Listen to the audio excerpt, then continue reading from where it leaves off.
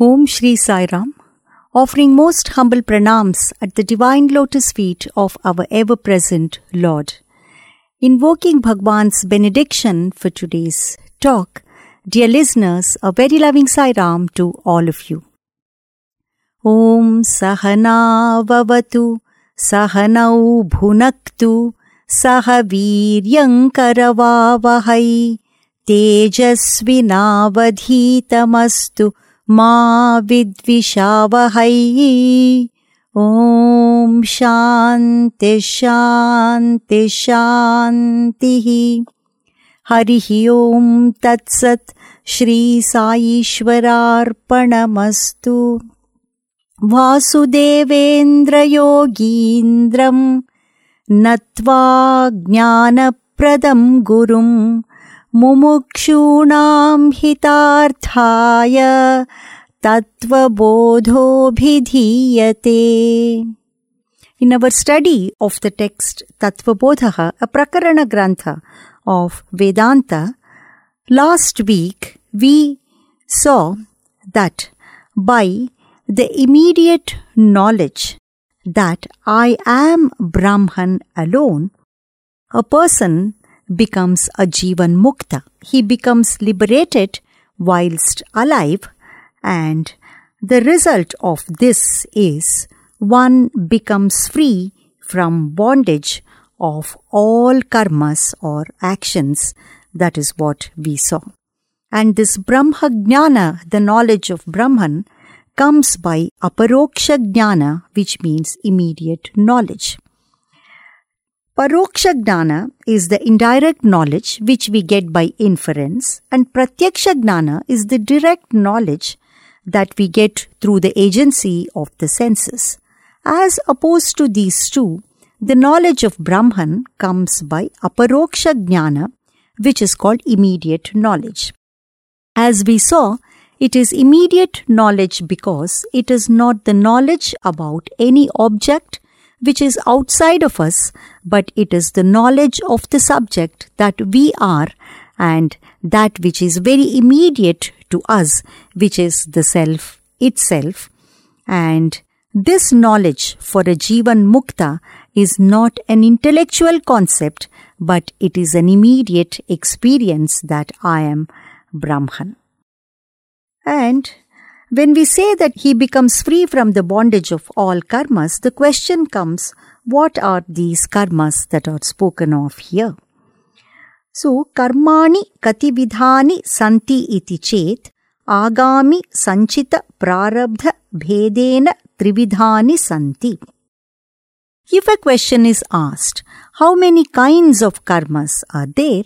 The reply is, there are 3 kinds of karmas, namely Agami, Sanchita and Prarabdha. Before we go on with the text about the description of these 3 kinds of karmas, let us first see what karma is and what are the laws of karma.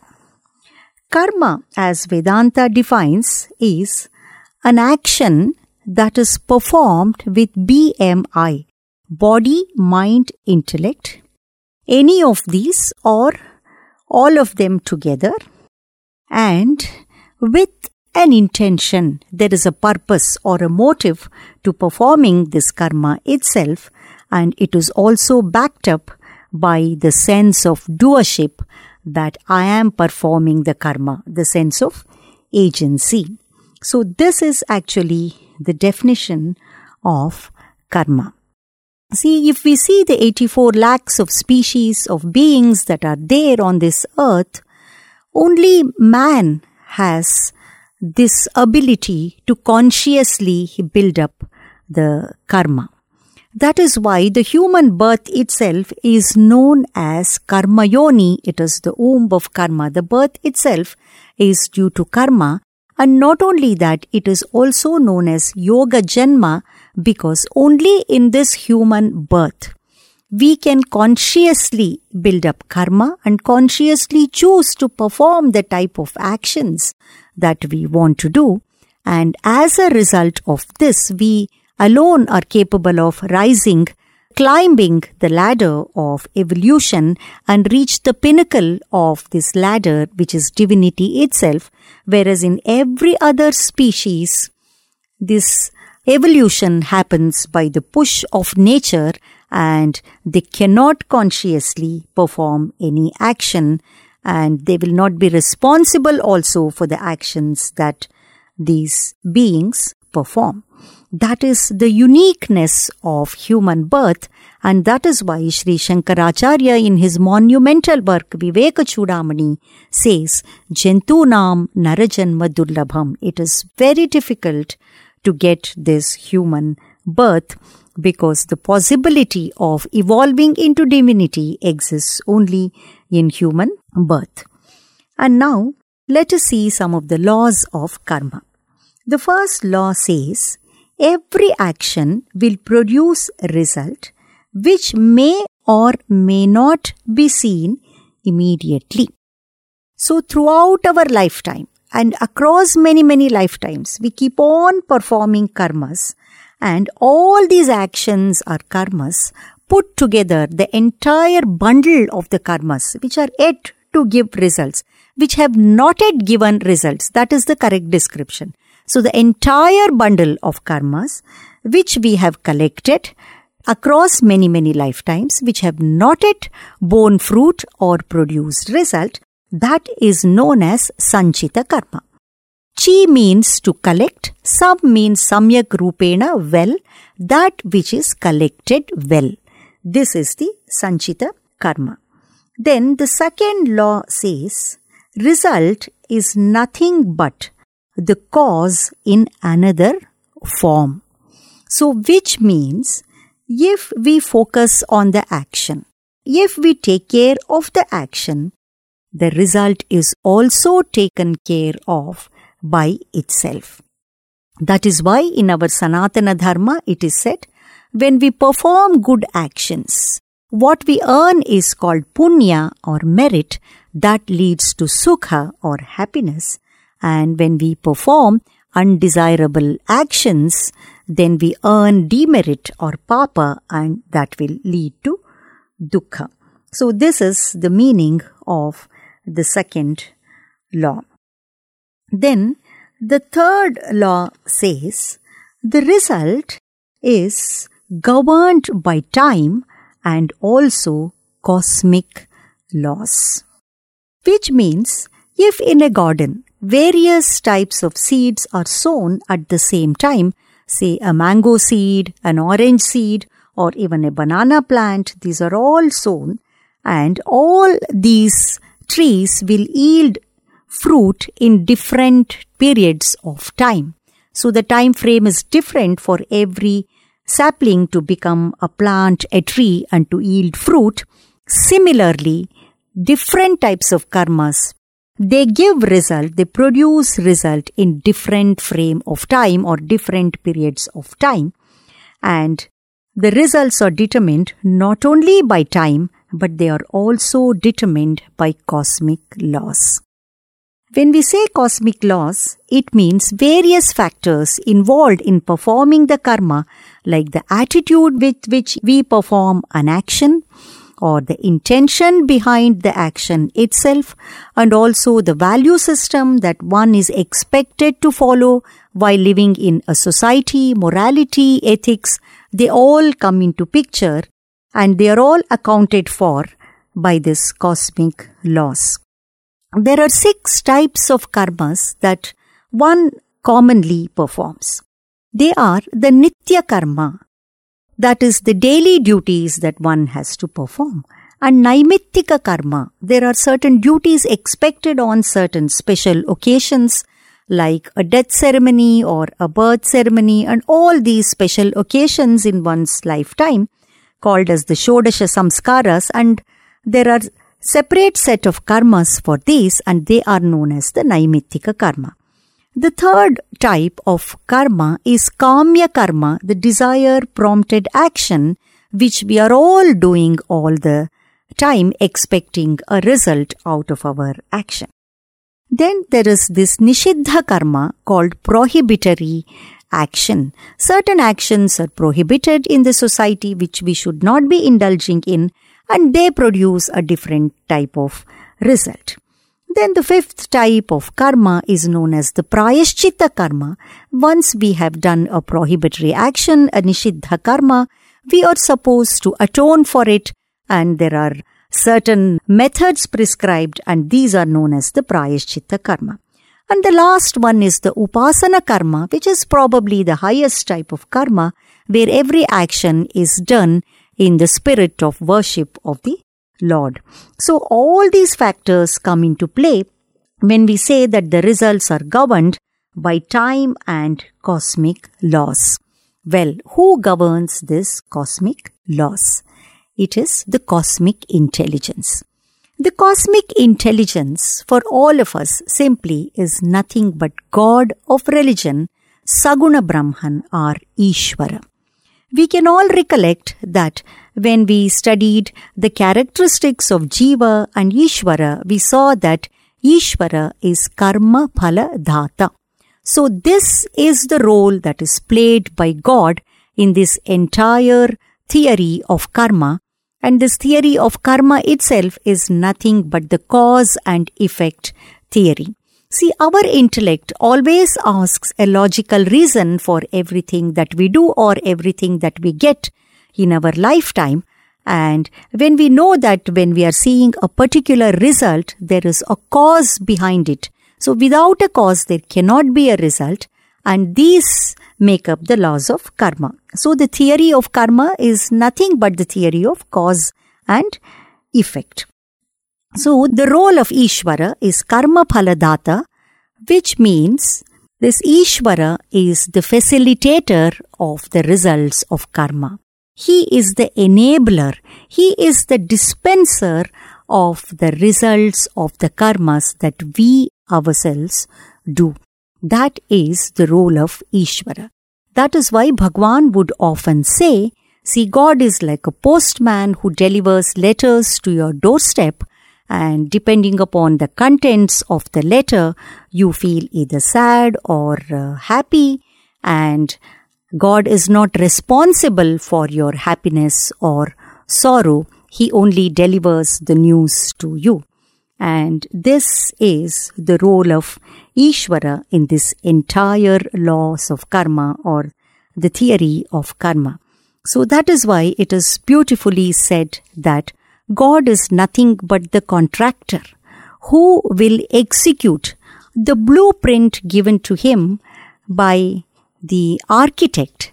And the architect is who? We ourselves are the architects.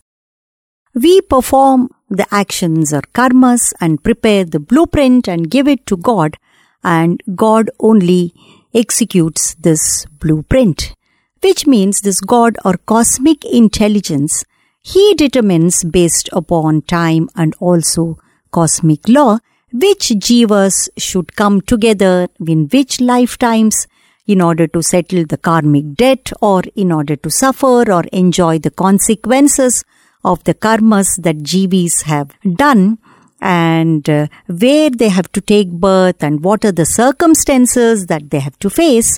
All these are put together by cosmic intelligence and or God.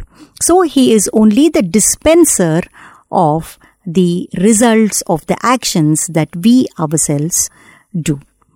So that part of the karma which has produced this particular birth or our present birth, and which determines the circumstances that are presented to us in this present lifetime, that part of the karma is known as prarabdha karma, or it is also translated into English as destiny or fate.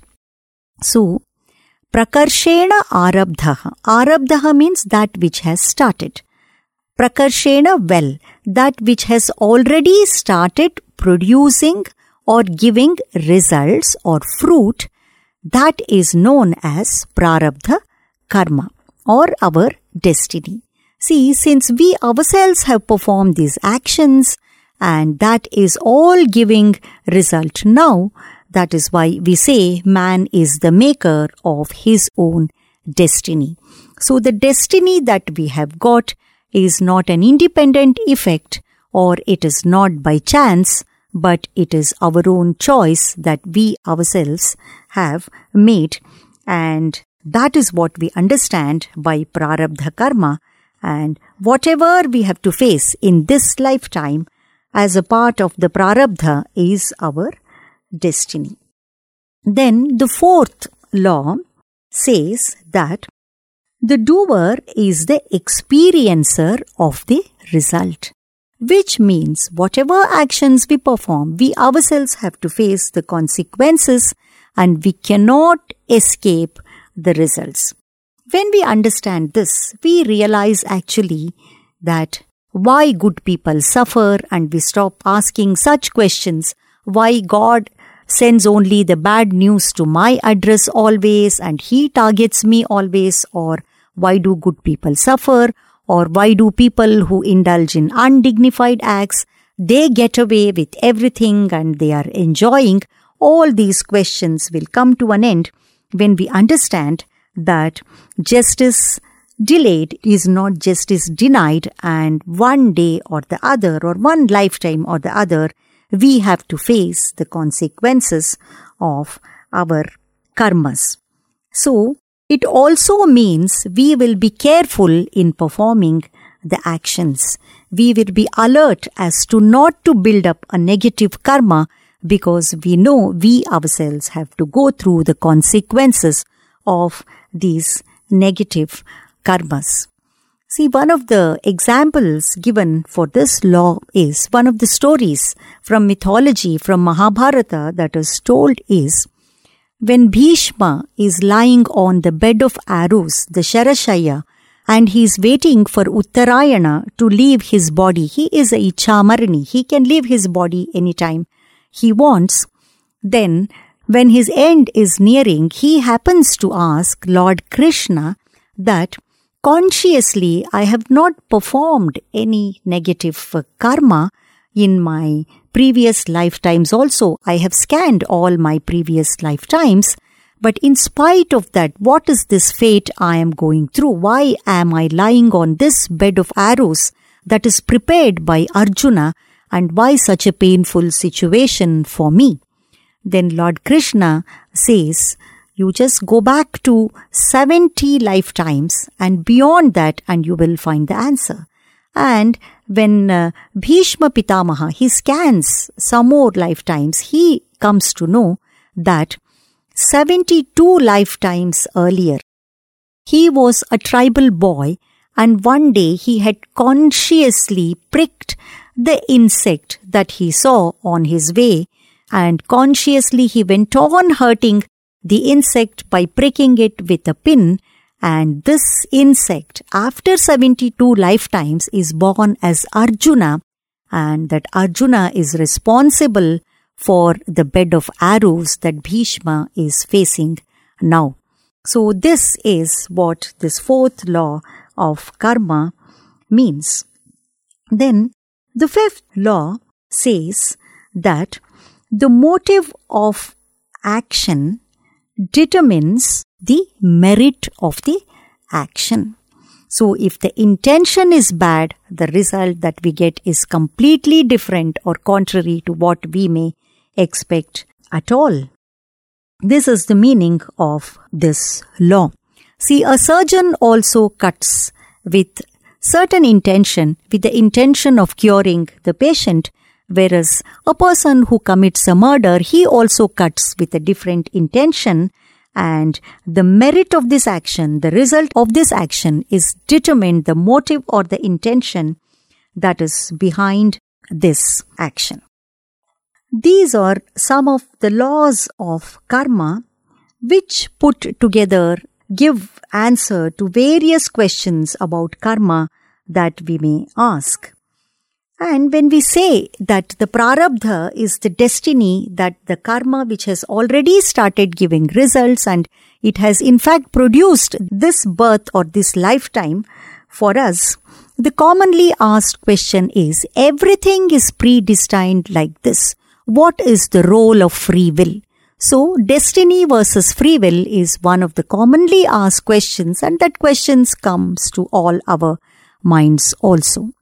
See, if we look at the word free will itself, as Swami Vivekananda says, the word free will itself is an oxymoron, which means something which has already been willed or determined. Where is the question of freedom? How can we say we are free to act?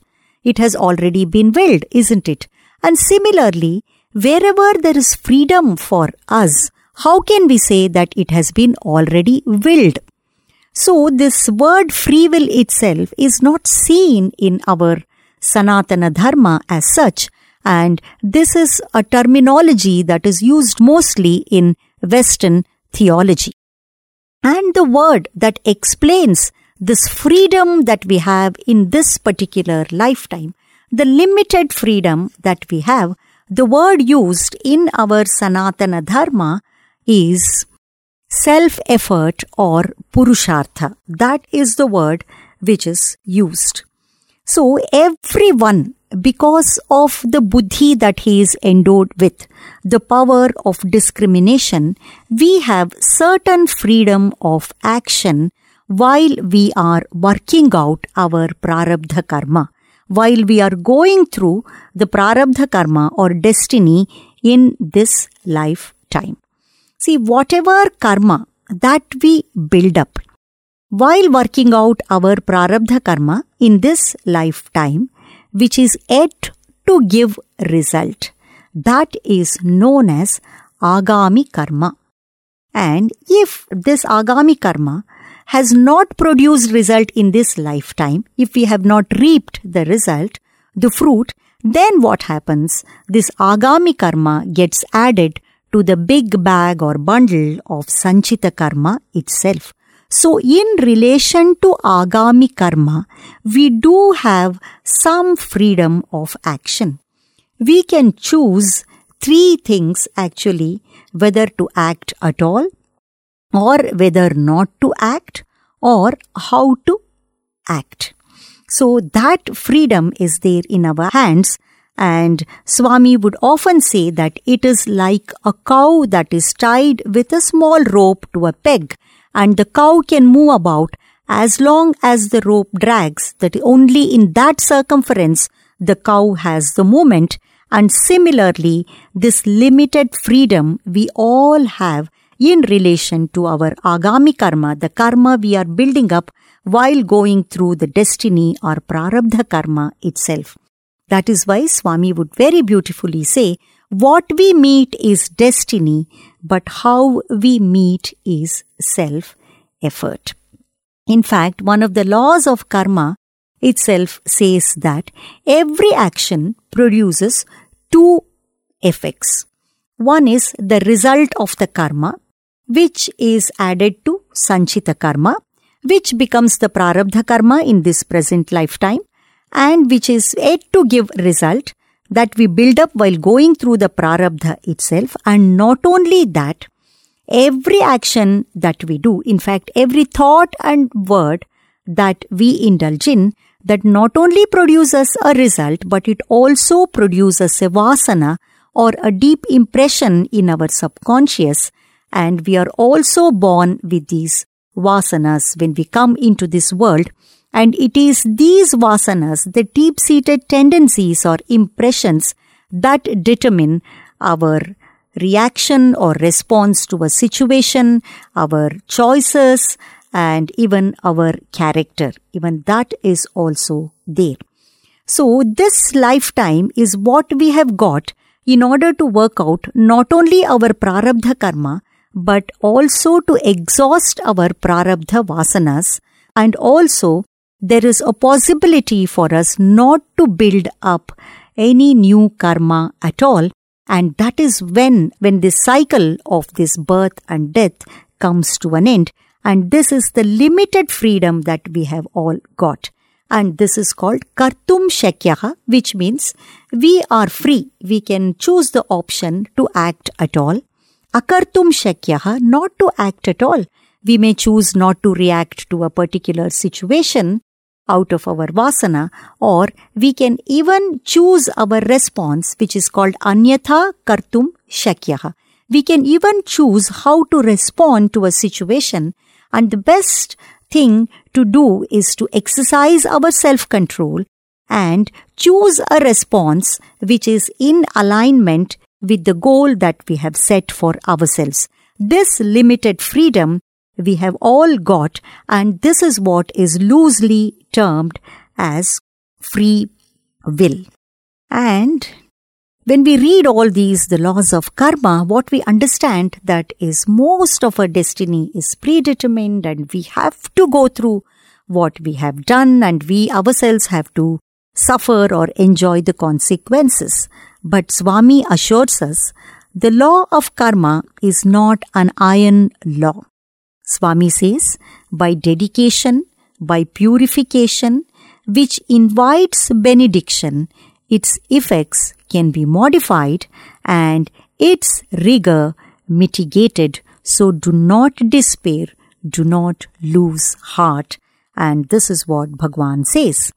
And then he goes on to say, see, this is this convincing message from the Paripurna Avatar who says, I assure you, you need not suffer from karma as you believe. When a severe pain torments you, the doctor gives you a morphine injection and you do not feel the pain, though it is still present in the body. Grace is like morphine. The pain is not felt, though you go through the experience. Or the Lord can save a man completely from the consequences also, as was done by me for the Bhakta whose paralytic stroke and heart attacks I took over a few months ago during the Guru Purnima week, that is in July 1963. And this is the reassurance of the Lord. So we need not lose our heart when we think about all these laws of karma, and we can use our purushartha, the self-effort itself, to do seva and sadhana and earn the grace of the Lord. And this grace of the Lord, as Swami himself says, is like the insurance which you can draw without any limit at times of your need. And this grace is capable of mitigating the magnitude of the consequences that we have to go through because of our prarabdha, and that is the greatness of earning the grace of the Lord, of course, for which our self-effort is very essential, or the consistent application of the Purushartha in the right direction to earn the grace of the Lord. And this is on us, and this we ourselves have to do. We have also seen in our personal lives itself many a time like how we have been saved by the grace of the Lord. And this is actually the beauty of being a devotee, and this is also the blessing of being a devotee of the Lord. A prayer of anguish from the heart of the devotee can melt God's heart and change the destiny of a person. See, the life of great devotee Markandeya is a classic example of this, and God himself changed the destined lifespan of Markandeya. We shall see more about the self-effort or Purushartha in our coming session, and I will conclude with the Shanti Mantra. Om Purnamadah Purnamidam Purnat Purnamudachyate Purnasya Purnamadaya Purnamevavashishyate. Om Shanti Shanti Shantihi. Harihi Om Tat Sat Shri Sai Ishwararpanamastu. I am thankful to Bhagwan for this blessing of speaking to all of you. I thank Team Radio Sai and every one of you. Jai Sai Ram.